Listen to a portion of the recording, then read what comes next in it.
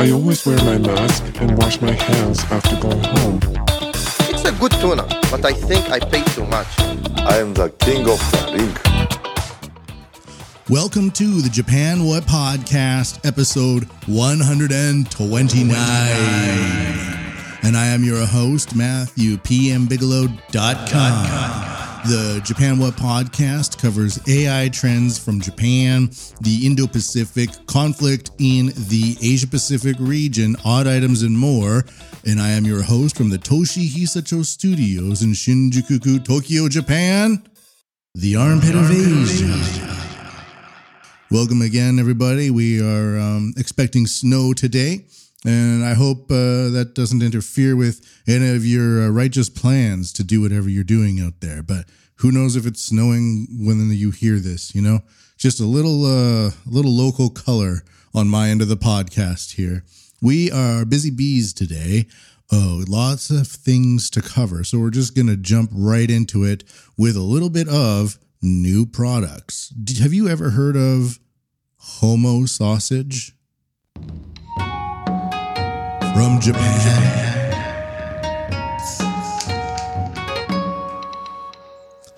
That's, of course, whatever you're having. There's no judgment here. It could be cheese, it could be heroin, whatever you want. Speaking of cheese, Japan's Homo sausage now comes with cheese. Now, when I first saw this, I was wondering if I was getting involved in some sort of deep fake hate crime, because those things happen now. You see a deep fake and you go and commit a hate crime. You got to be on your toes here. You need to parse the data. And in that way you understand how to, it's like the way airplanes work, sort of cut in half sentence there, a notification popped up. But this is what I've been thinking with parsing the data before we launch into the Homo sausage with cheese. Now, it's not a hate crime. It's not a hate product. And I'm going to explain it all. I will. But one thing you need to know about parsing the data is it's like the wing on an airplane. If you just put all of the data under or over the wing, you're not going to fly. But if you parse the data, you're going to get rid of the information that you don't need. You're going to keep the information that's valuable that goes under the wing and creates the lift. That's what guides you through the modern age here. It's not the AI that's going to direct you through the Ethernet. It's nothing like that. It's the stream of data is coming at you 24/7, 365, unrelentlessly, being sent through your phone. Every app you have has algorithms into it. It's sucking the data from the cloud. And if you just don't parse the data, it's going to smush you like a bug. But if you parse the data, it'll create the lift effect that you see on those airplanes that have wings on them. Not the breakaway society UFOs that you sometimes see flying over the cities. We're not talking about mercury, gravitational, battery type stuff. It's not what we're covering today. We are diligently covering Japan's Homo sausage now comes with cheese, with emphasis on the comes. This comes to us from japantoday.com via Sora News 24. Does it say, and this is not a very long article, in Japan, some terms get lost in translation, with words from other languages having a different meaning in Japanese, like mansion, which means apartment, or condominium actually. Sabis, which means freebie, and smarto, used to describe somebody with a slim body and who has fashion that accentuates their slim body. On the other hand, there are words that have the same meaning in Japanese as they do in English, like pizza, sofa, and homo, the latter half, which is short for homosexual. Whoa! And a slur that some members of the LGBTQIA+ community have reclaimed in recent years. So if homo means the same thing here as it does overseas, why is there a sausage brand called Homo in Japan? Well, according to Madison, the company behind the product, the word homo in homo sausage comes from the English word homogenes, referring to the way sausages are processed. This explanation is as much of a surprise to locals as well as foreigners, given that the English word homogenize or homogenize, I'm not sure how to say it, known as kinshitsuka in Japanese, is far from common knowledge. Yeah, everybody knows the one way to use homo. It's like, hey, give me your homo sausage. Yeah, all right, zip. Homo Sausage is celebrating its 70th birthday this year, and to celebrate, it's releasing a new version containing cheese. See, you'd think that they would put a pride flag on it. Not in Japan. They put cheese in it because you all want to suck the cheese out of a Homo Sausage. Madison says, we use a mild and melt-in-the-mouth cheese that goes well with the light taste of Homo Sausage. And if you're wondering what Homo Sausage usually contains, it's a mixture of minced fish, mainly walleye cod, with the addition of tuna to give it a rich fish flavor. The cheesy, fishy Homo Sausage was perfected through trial and error, with a variety of cheeses tested in order to find the perfect balance between sausage and cheese. It'll be available in 3 price bundles, with each sausage weighing 70 grams.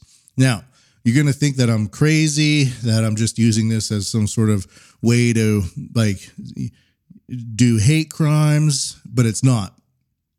I've seen Homo Sausage a lot in the stores in Japan, and it's always like, are you sure? Am I reading that wrong? Because the katakana, sometimes the way you read it in your mind is not the way it's said. If you're a non-native Japanese speaker, katakana is one of the ways of writing phonetic speech in Japanese. It's usually reserved for foreign words or words that are too complex for the kanji, and you can reduce it with the katakana, which separates it from the hiragana, and the hiragana is by and large grammar. Not all the time, but generally that's how you would, if there's a bunch of katakana and a bunch of hiragana next to each other, by and large the katakana is going to be vocabulary and the hiragana is going to be grammar. But with the Homo Sausage cheese iri or cheese hairi, it's up to you to decide how much cheese you want to suck out of that Homo Sausage.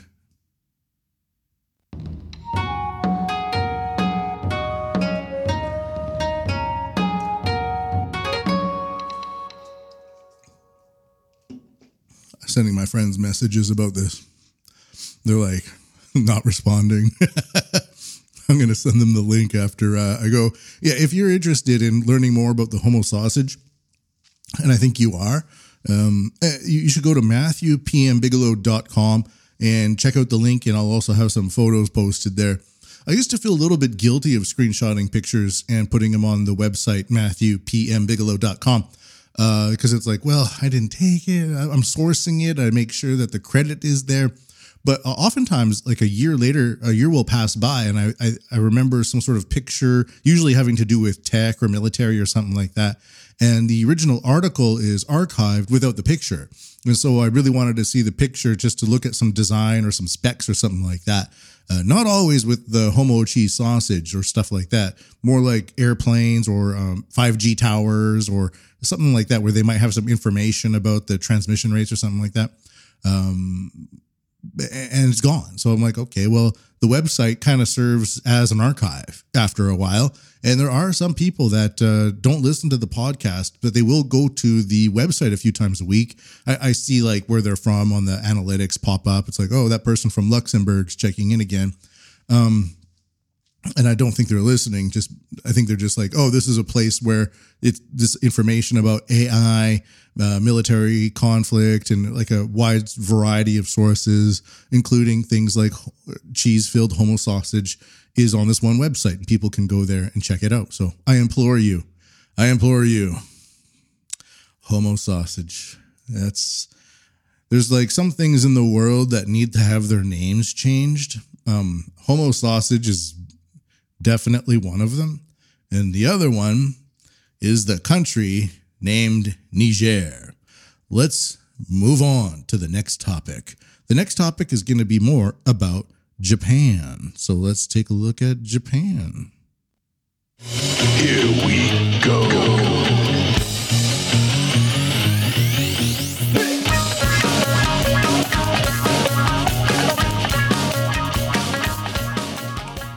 A lot of the topics that I like to put into their own subcategories or categories end up kind of bleeding into each other these days, especially with the world of Society 5.0 and tech and all that.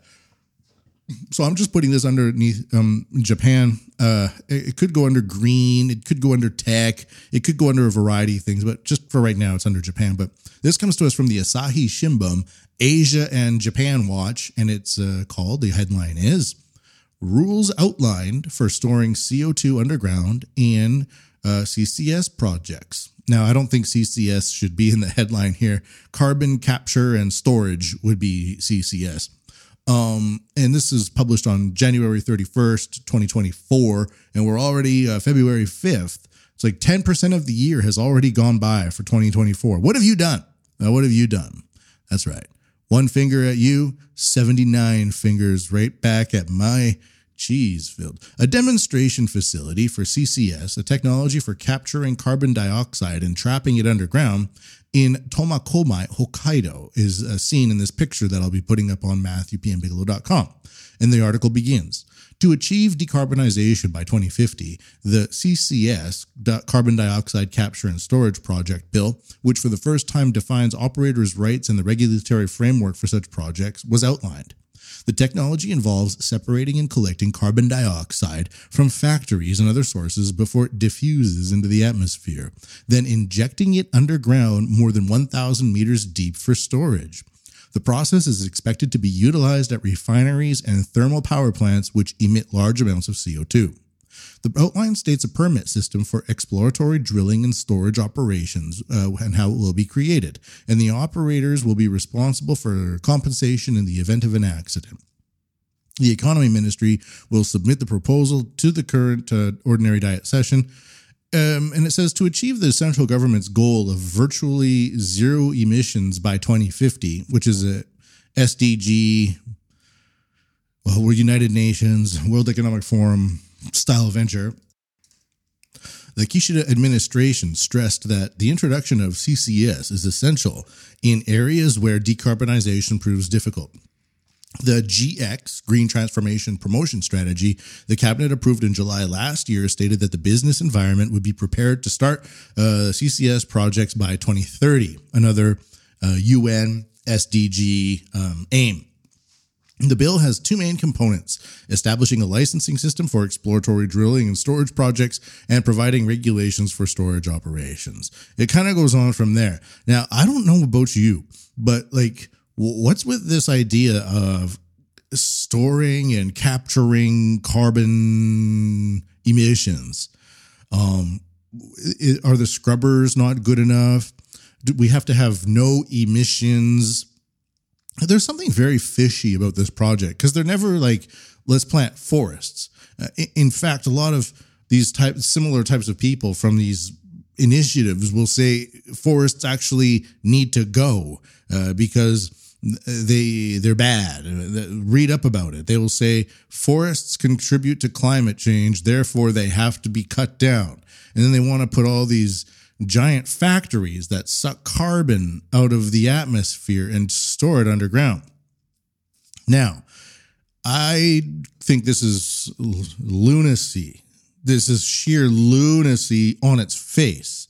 But I was talking about the breakaway society earlier, and I'm not sure how much of a breakaway society there is, but because some people will say the breakaway society are already flying around the sun in these, Mercury-based gravitational triangles, and they're zipping around and they're already out there. That's okay. Maybe they are. I don't know. Depending, I've seen some stuff in my life and not all of it's explainable, but that's like too far-fetched. But if we think about the breakaway society that we see, for example, the World Economic Forum would be in there. A lot of the billionaires, people like Mark Zuckerberg, they've kind of, Bill Gates,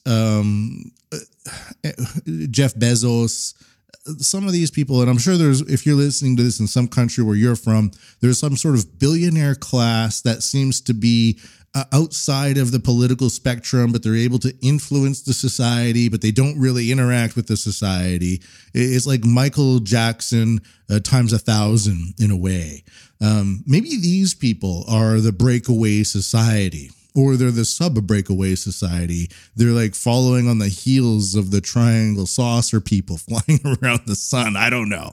I'm just trying to say we can put some cards on the table here and have an open mind for this concept. But I'm reducing the breakaway society to the billionaire class who have enough money to build all these underground bunkers.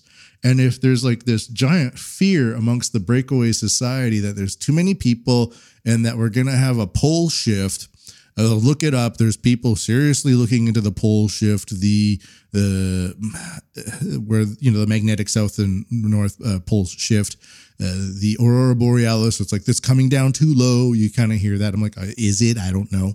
But it doesn't matter. If these people believe this to be happening, they might be building CO2 storage tanks to keep it for themselves when they go underground into their weird fantasy lives where it's like, okay, I'm so rich, I don't need anybody else. I believe the world is collapsing. So do all my billionaire friends. We gather at all these conferences. We're going to all build bunkers. We're going to go all underground. But what if it's too deep for some essential gases or some such? Remember, they're going to store this CO2 1,000 meters underground. Well, maybe they want to access it at a later point, like those weird seed vaults that are in Norway. That's like, hey, we're going to put all the seeds in the world in this seed vault in Norway. And they're like, why? They're like, touching their nose, winking their eyes. It's like, okay, can't hurt, I guess.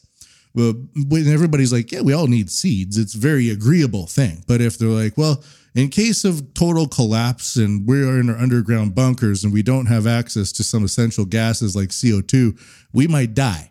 So what we're going to do is we're going to create this ecosystem where we lobby governments to set up this weird carbon capture technology, send it way underground, which is where we plan on being, and then we will have access to the CO2. Now, this on its face sounds totally insane. I agree with you. You're thinking, what the hell is this guy talking about? But at the same time, what I'm talking about is based on carbon capture and storage projects where governments want to cut down trees, put in these giant factories, make sure not a single particulate matter of CO2 escapes from anything, capture it all and store it into the bedrocks of the ocean for whatever reason. Like that itself is incredibly nutty. You can't really say it's like a good idea.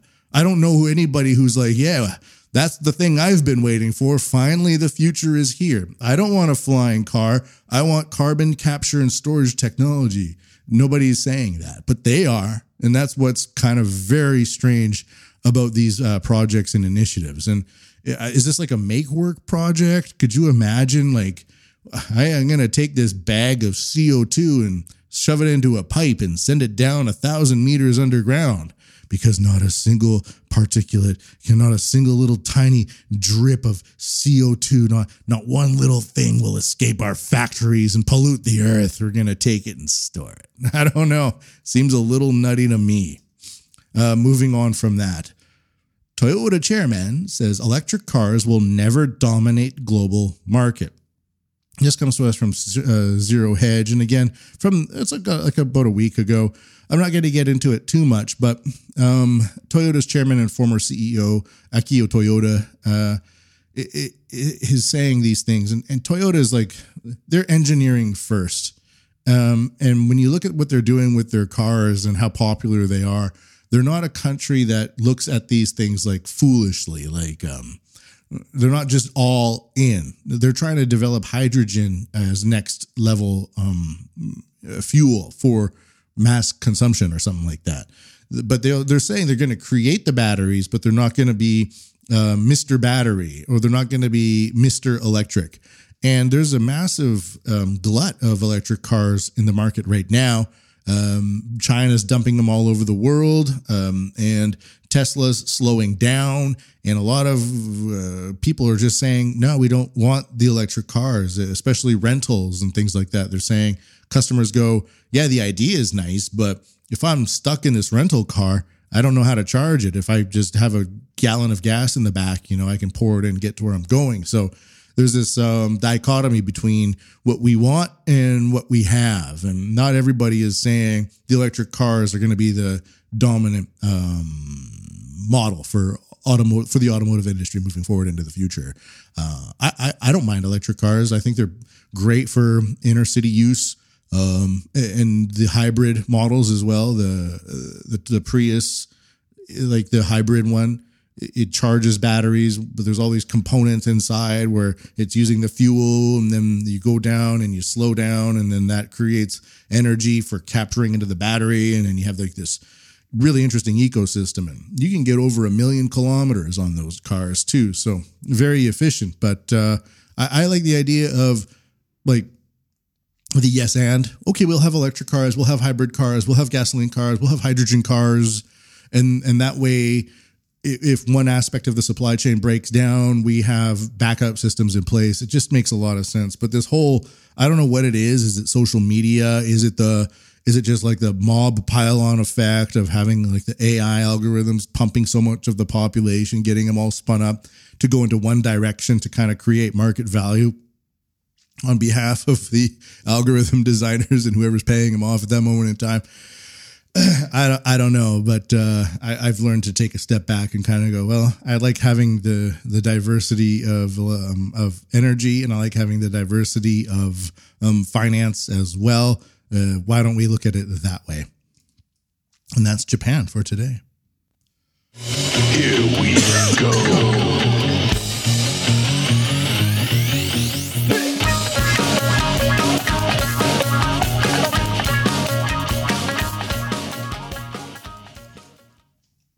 Weird podcast. I don't usually get this weird, but that's where the data has taken me, and I listen to the data. The data has spoken. Let's listen to updates in the Japan Society 5.0 sphere. The fourth industrial revolution will enable us to create a new society. Artificial intelligence will transform the big data collected through the Internet of Things into new wisdom. Society 5.0, a technology-based, human-centered society. The fourth industrial revolution will raise our standard of living and solve various challenges we face. It will, for example, free us from the stress of driving, allowing us to safely visit anyone, anytime. All right, Japan Society 5.0, I explain this every time I do it. It was launched by the Japanese government in 2016, 2017, around then, to kind of showcase the new bevy of technologies and to create a new society, data-centered, driven by AI and all of that. And the idea was to have drones and drone delivery and AI medicine and all that. But you fast forward a few years and then things change, governments change and policies change. And now a lot of the Japan Society 5.0 is based around SDGs. Japan's powerful business lobby group, the Keidanren, they stand in front of signs that say, Japan Society 5.0 for SDGs. They talk about it in the SDG framework. So it's kind of been captured a lot, and it's moved on from in many ways, the original idea is to have drone delivery and self-driving cars and all of that.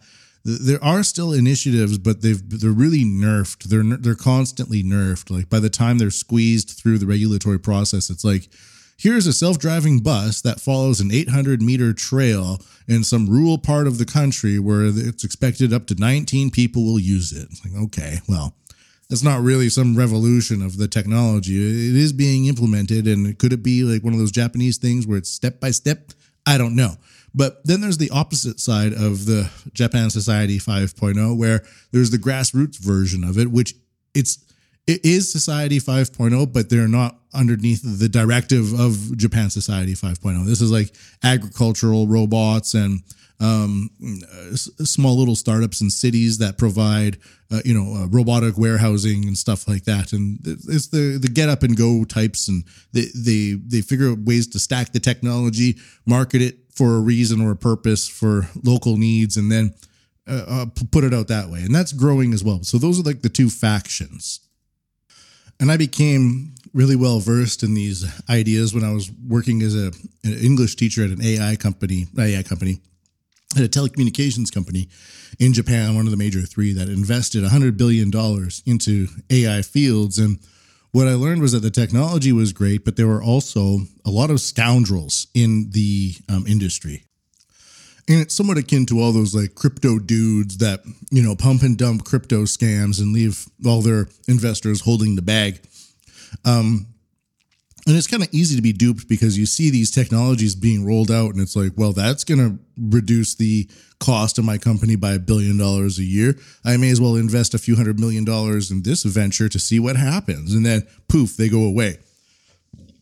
That happened a lot with the SoftBank Vision Fund, which is, I was at the SoftBank telecommunications company, just teaching AI for some reason, did that for 5 years.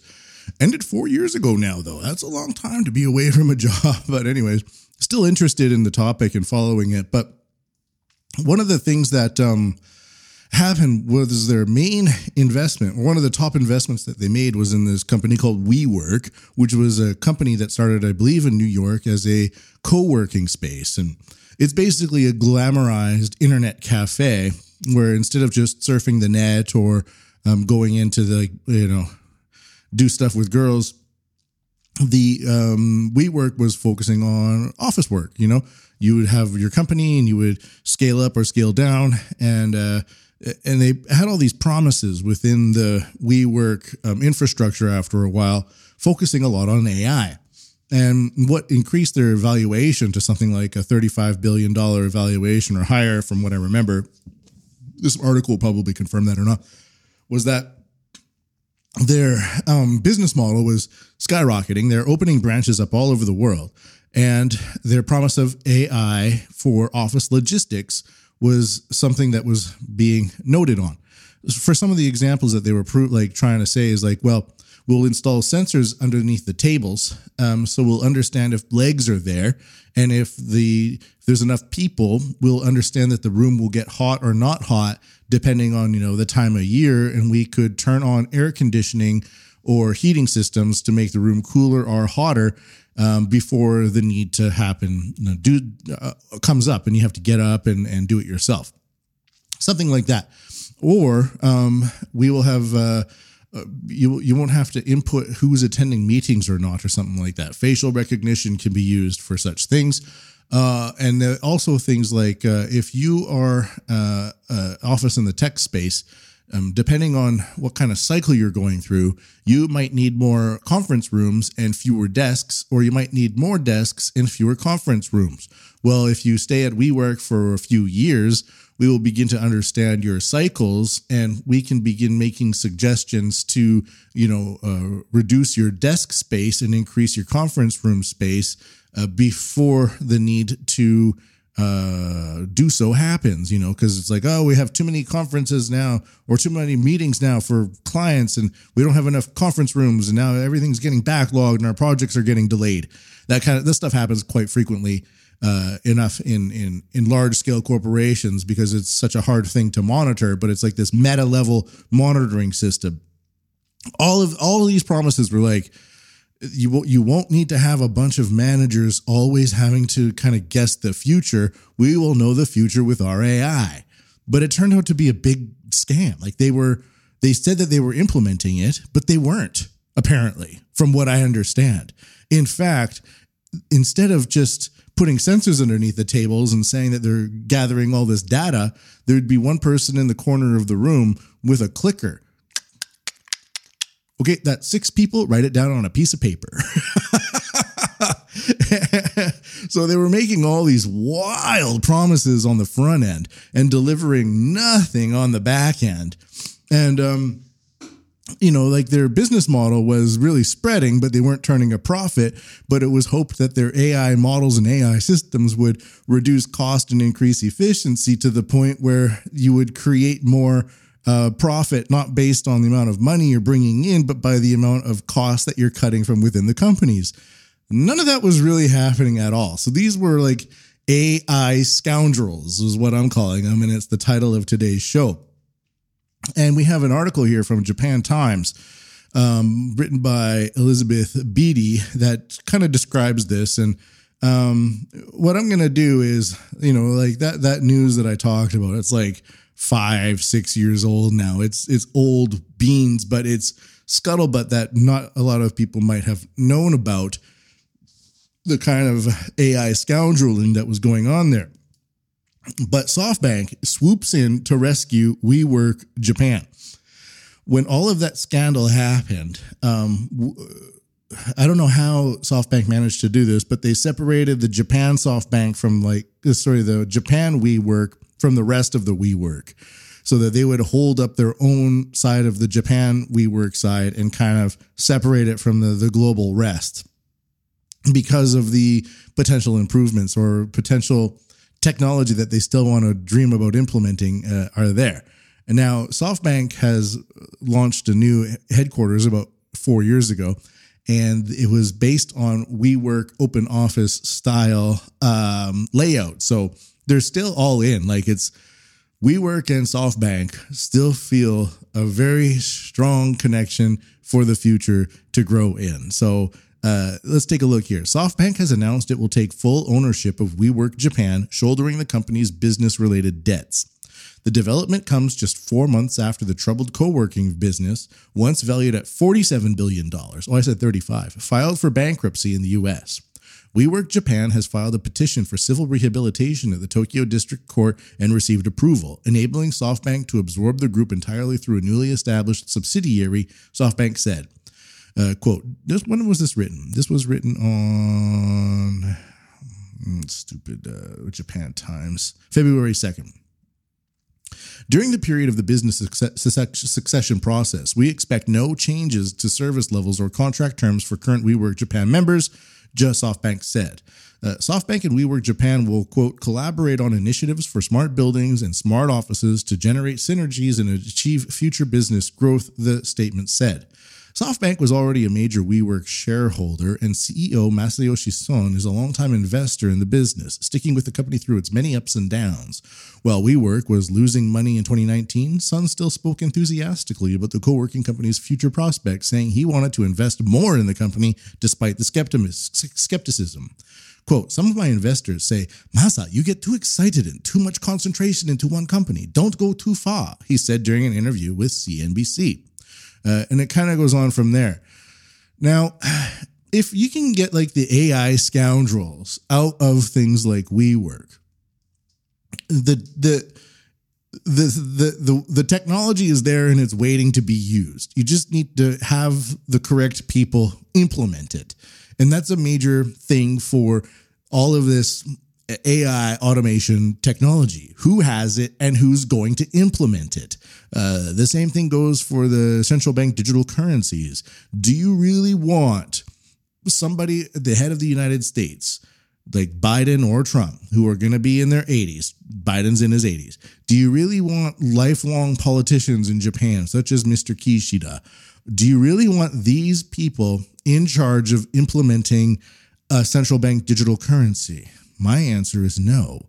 I'm not sure about the ideas of central bank digital currency. I largely hate the idea, but I don't want it to be filled with so many loopholes and backdoors that it gets abused incessantly because people just rush into it with the wrong leadership.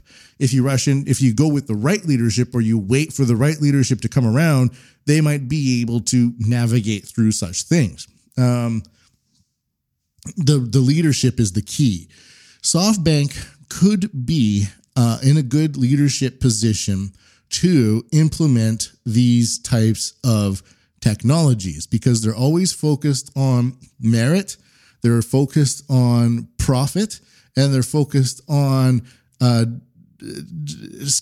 delivering products according to a scheduled time. It doesn't always go that way, but they could be in the right position to clear out the AI scoundrels and implement this AI office technology, which I support like 100%. I really support it. It reduces the need for a bunch of people who don't want to become middle managers to be pushed into middle manager positions inside major companies, and they just kind of handle data all day like do we need to reduce the cost of our lighting system, and how do we do that? And we need to 3% down here. So what we'll do is we'll turn off the lights and try to tell everyone to go home, but then we can't do that for too long because of legal reasons. So we'll turn them back on, and all of these other things. Like you could just have lights that gradually dim and gradually come back on. There's panels now for windows that turn black depending on when the sun hits them. So you could have lighting and shading kind of be automated depending on the weather and the sun. It's not going to be perfect, but it's going to be better than always waiting for things that get too hot or too cold to reduce the amount of cost that you're heating and cooling these large buildings with over time. And same thing with like flushing toilets and all this stuff. There's so much waste that goes on inside these major buildings. If you could automate a lot of that stuff, and with the AI technology, it's there. It's just waiting to be stacked and implemented without a bunch of scoundrels trying to make off with $400 million at a time every time a company tries to implement the technology. If you get the right leadership in there, it could be done. So I hope SoftBank manages to make WeWork Japan into the company that it deserves to be. Otherwise, it's just going to be more of these AI scoundrels all over the freaking place. Should we do more Japan Society? I'm gonna do more Japan Society 5.0. I'll do one more just because it's breaking news. Award-winning authors AI use revelation roils Japan's literary world. This is where we're like I mentioned earlier on a previous podcast that more and more of these large language models such as ChatGPT are becoming more interesting than people. And they're becoming better than most people as well. You can get ChatGPT to write up advertising for whatever thing you want to advertise, and it's going to do just as good a job or better than a team of people that take a week and charge you a lot of money and then give you some sort of trite like explore the regions of Japan that you would never see before with the Japan What podcast. You can just put into ChatGPT, write up an ad for this podcast based on this description. And I can copy and paste it, and it will give me something that would take an ad team a week to write and charge me $400 or $500 to do so. Now, the same thing is now happening with the literary world, where there's enough great novels for AI to pilfer from to create not quite as good as great novels, but much better than average novels. And AI authors are now becoming aware of this. Tokyo, Kyoto. This comes to us from the Mainichi, Japan's national daily since 1922. Comments by a Japanese author who revealed she used a generative artificial intelligence to help write the novel for which she won Japan's most prestigious book award have roiled the country's literary industry. While some welcome the use of AI as a new writing tool, those managing Japan's book contests question how the technology is influencing authors' creativity, although most agree it is a long way from producing novels of superior quality on its own. Oftentimes what will happen is like the author will write a few paragraphs and be like, ChatGPT, is there like repetitive language in here? Like an editor, instead of consulting with an editor, and ChatGPT will be like, yeah, here, and here. And you can say like, I want this speaker to be a little bit more formal and arrogant. What words could they use? And then the ChatGPT will just give you a list of words. So you're feeding it your ideas, and it's feeding back to you what you hope to be answers to your questions or your ideas, to flesh out your ideas. The novel by 33-year-old Rie Kudan, titled Tokyo no Dojo to, or Sympathy Tokyo Tower. Sympathy Tower Tokyo is set in the Japanese capital in the not-so-distant future when generative AI has become ubiquitous and took the 170th Akutagawa Prize for up-and-coming authors in January. Major prize, by the way. If you can win the Akutagawa Prize, you're pretty much set in Japan as an author for many, many novels for the rest of your life. You just put winner of Akutagawa Prize on the top and it's going to sell. The commotion surrounding Kudan's novel comes after she said at a press conference upon claiming the prize that around 5% of the book's text was taken directly from generative AI, end quote. Shuichi Yoshida, the novelist who sits on the prize-selected panel, said that AI hardly came up in discussions during the evaluation process, adding that, quote, it may have been perceived as just another character in the story, end quote. But Kudon's comments about using AI have stirred debate, with comments coming from both sides on social media. This story has also made international headlines. So, I'll be taking an excerpt from the book that shows the parts of the book that were written with AI. I just thought that was interesting. The AI is now better than the critics, meaning that you can use AI and the critics will not even realize it. In the past, you could kind of tell because it would be written really strangely. People used to submit, when I was a teacher, 2012, about them. Students would, some like adult students who just didn't have enough time, they would type out their English essays to me in Japanese, use Google Translate to translate them.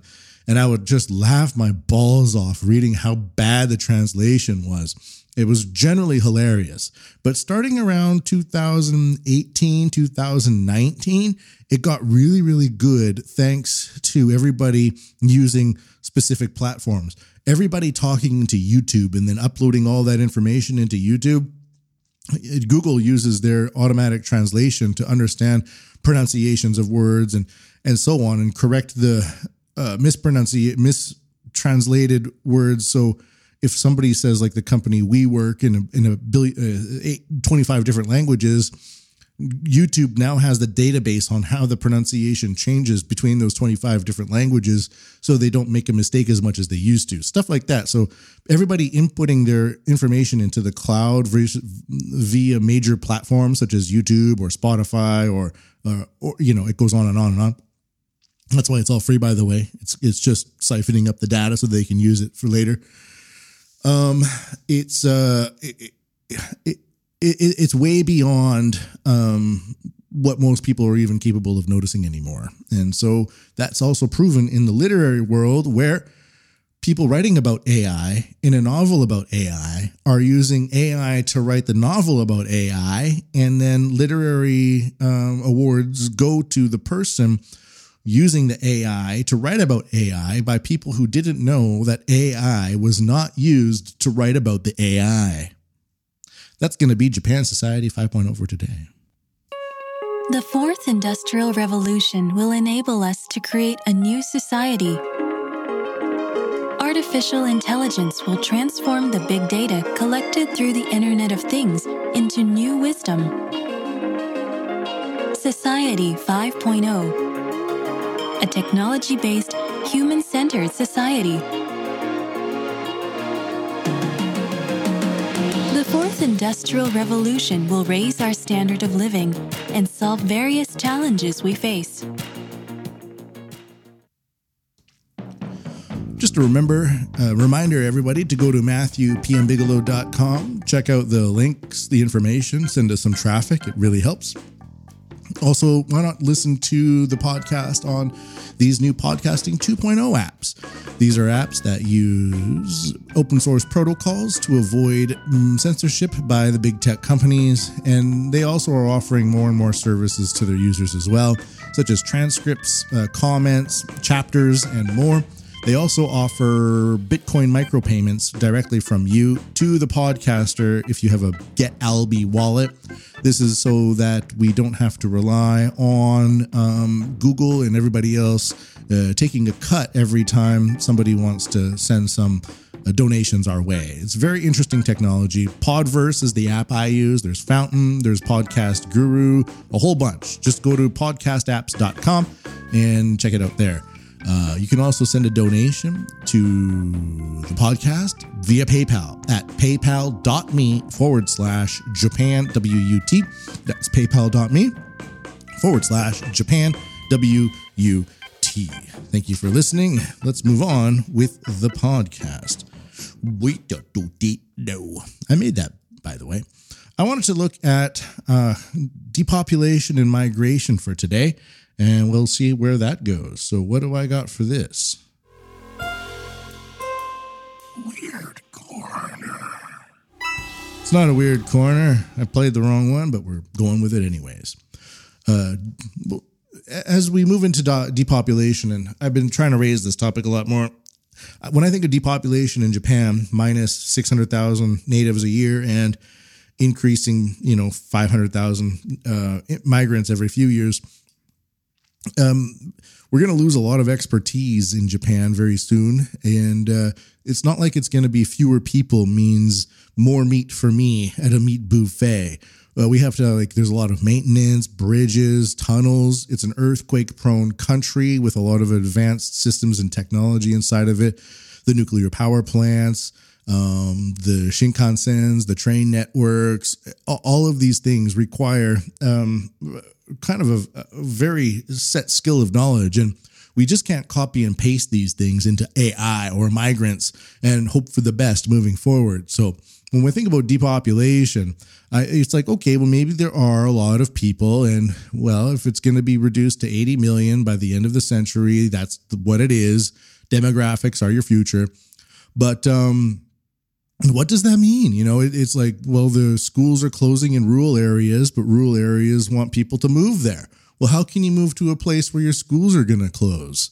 What would be the incentive for me? So the schools close. That means there's a lot of jobs that get lost. That means it's an economic sinkhole. Does that mean I now have to drive an extra 30 kilometers a day to the next school that might close? I'm not sure. There are pockets that are seeing more population increasing for now, but we're not sure what that means for the long term. And then there's also the issue of, okay, well, we have more migrants, but where are the migrants from? I mean, if you like me, a Canadian, white boy, Canadian living in Japan, you're like, okay, a lot more migrants are coming here.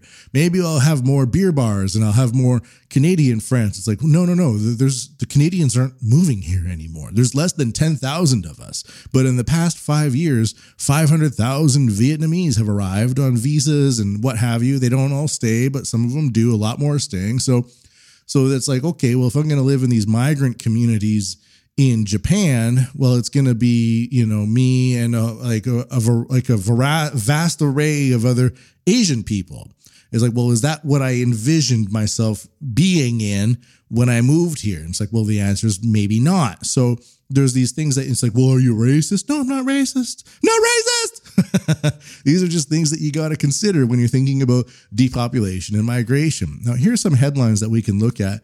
A lot of these are not new, but it's just like, I like to save up sometimes a bevy of topics to kind of illustrate the point. So this is not a breaking news podcast. We don't have to be like the southern border. We don't have to be the Senkaku Islands. We don't have to be in react mode. We're in amalgamation mode so that we can create the lift effect and soar through the skies of information into the future.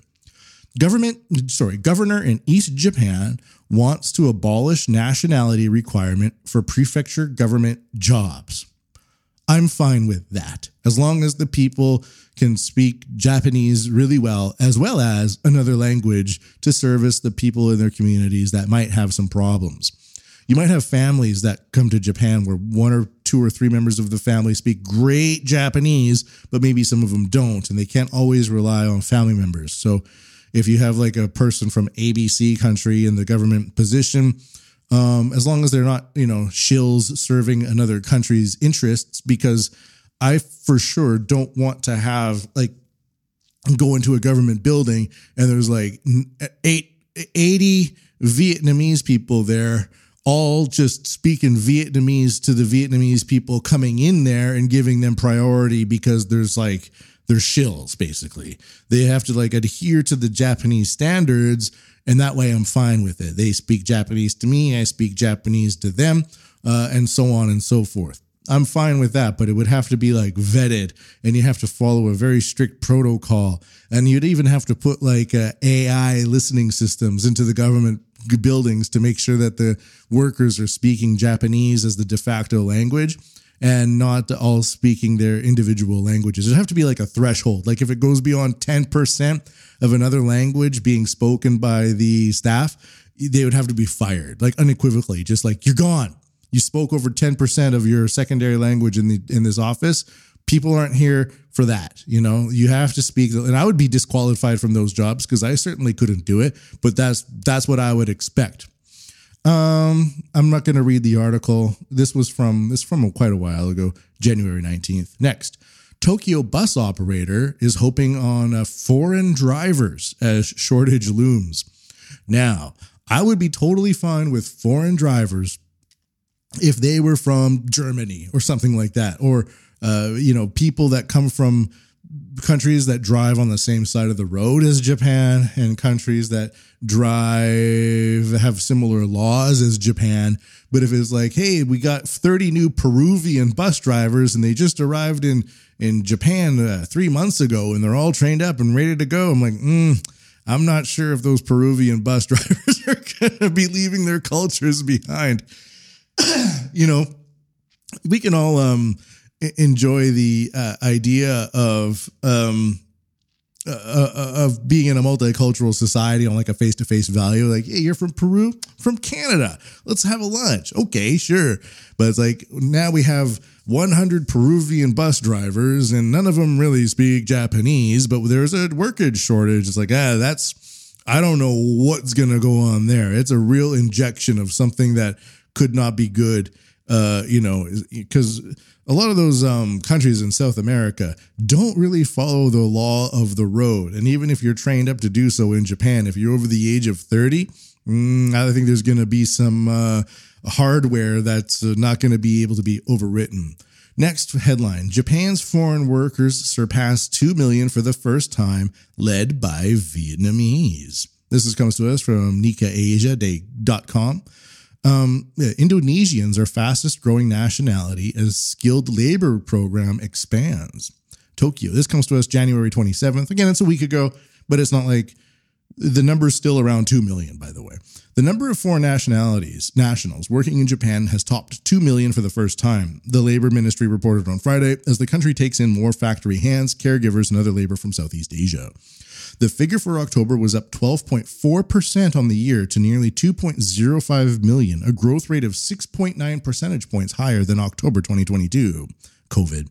By nationality, Vietnamese made up 25.3% of the workers at 518,364. This was followed by 397,918 Chinese workers and 226,846 from the Philippines. Shout out to Takeshi. He's a Filipino, half Japanese. He's a truck driver. Good dude. In terms of residency qualifications, individuals holding visas issued to those in professional and specialist fields grew the most, jumping 24.2% to almost 600,000.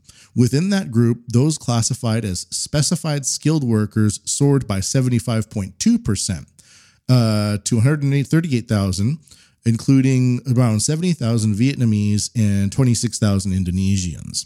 The number of Indonesian specified skilled workers more than doubled from a year earlier. Overall, workers from Indonesia grew 56%. Japan established the specified skilled worker visa to ease labor shortages in various sectors. Candidates must pass a skills test and a Japanese language test. Many of these visa holders work in manufacturing or nursing care. Highly skilled professionals, including researchers, engineers, and managers. Such workers receive preferential treatment. And it goes on from there. It talks about the weaker yen and so on and so forth. In 2014, Japan's education ministry introduced a program allowing foreign children to receive Japanese language lessons in place of regular school classes. But a survey in fiscal 2021 found that more than 20% of eligible children were not receiving those lessons, owing partly to a lack of teachers. It's just some extra knowledge there. The professional class is growing, but again, you didn't hear like France or Germany or anything. It's like it's Indonesia, it's Vietnam, it's Chinese, which is totally fine. But sometimes when people think like, if they're a migrant, they're like, oh, migrants, more and more migrants are coming. They might think it's people like themselves, like me, a white boy Canadian. But no. So the workers are changing very quickly in Japan, and they are changing according to nationality and according to the labor shortages, which are being brought on increasingly by the depopulation. Okay, I'm going to stop it there for the time being there. We're kind of reaching up an hour here. So that's going to be, I shouldn't call it Weird Corner, but I'm going to play Weird Corner again because that's what I began with. Weird because you don't know. Weird Corner. And that's going to be the podcast for today. So thank you for listening, everybody. Kind of a strange array of topics for today.